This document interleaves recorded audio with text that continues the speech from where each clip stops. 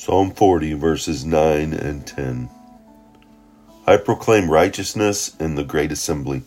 I do not seal my lips, as you know, O Lord.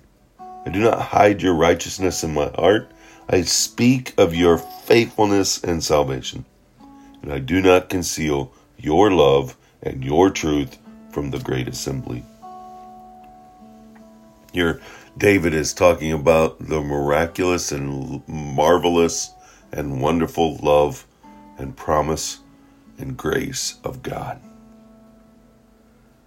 And that David would speak of God's great faithfulness and his salvation to those around him.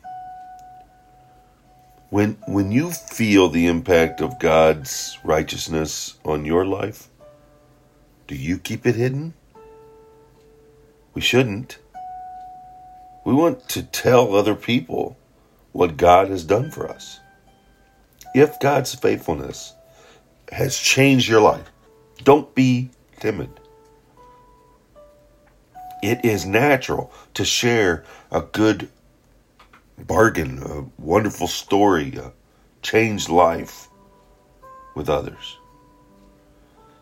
So don't hide it in your heart, but share what God has done for you. When we think of his faithfulness, of the faithfulness of a friend, or the faithfulness of a spouse, we tell people about them. People are faithful to us, accept and love us, even when we're unlovable. Faithful people keep their promises, whether promises of support or promises made in marriage vows. But still, people fail. But not God.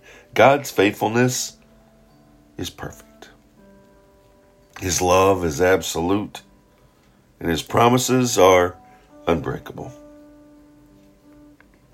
He loves us in spite of our constant breaking of our promises to him and our propensity, our willingness to sin. And he keeps all of those promises he made to us. That's God's faithfulness. That's God's righteousness. And may we shout it to others. May we share what God has given us, the joy and the peace and the hope that we have in a loving Father who loves us unconditionally and sacrificially. Share that with others. Don't hide it in your heart. Speak it from your lips. Shout it from the rooftops and shout it from the valleys. Make God your beacon of light, your lighthouse. And when people ask you, how can you stay that calm? How can you stay that collected? It's because of him, and you can share that with others. When you do, God may use that to change that person's life. He may use it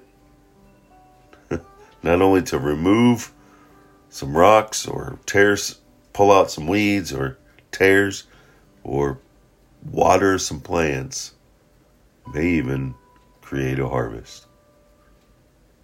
Go out, make it a wonderful, God-filled day of trusting in him and declaring his righteousness and your salvation, his salvation for you through the victory of his Son, Jesus. He did it.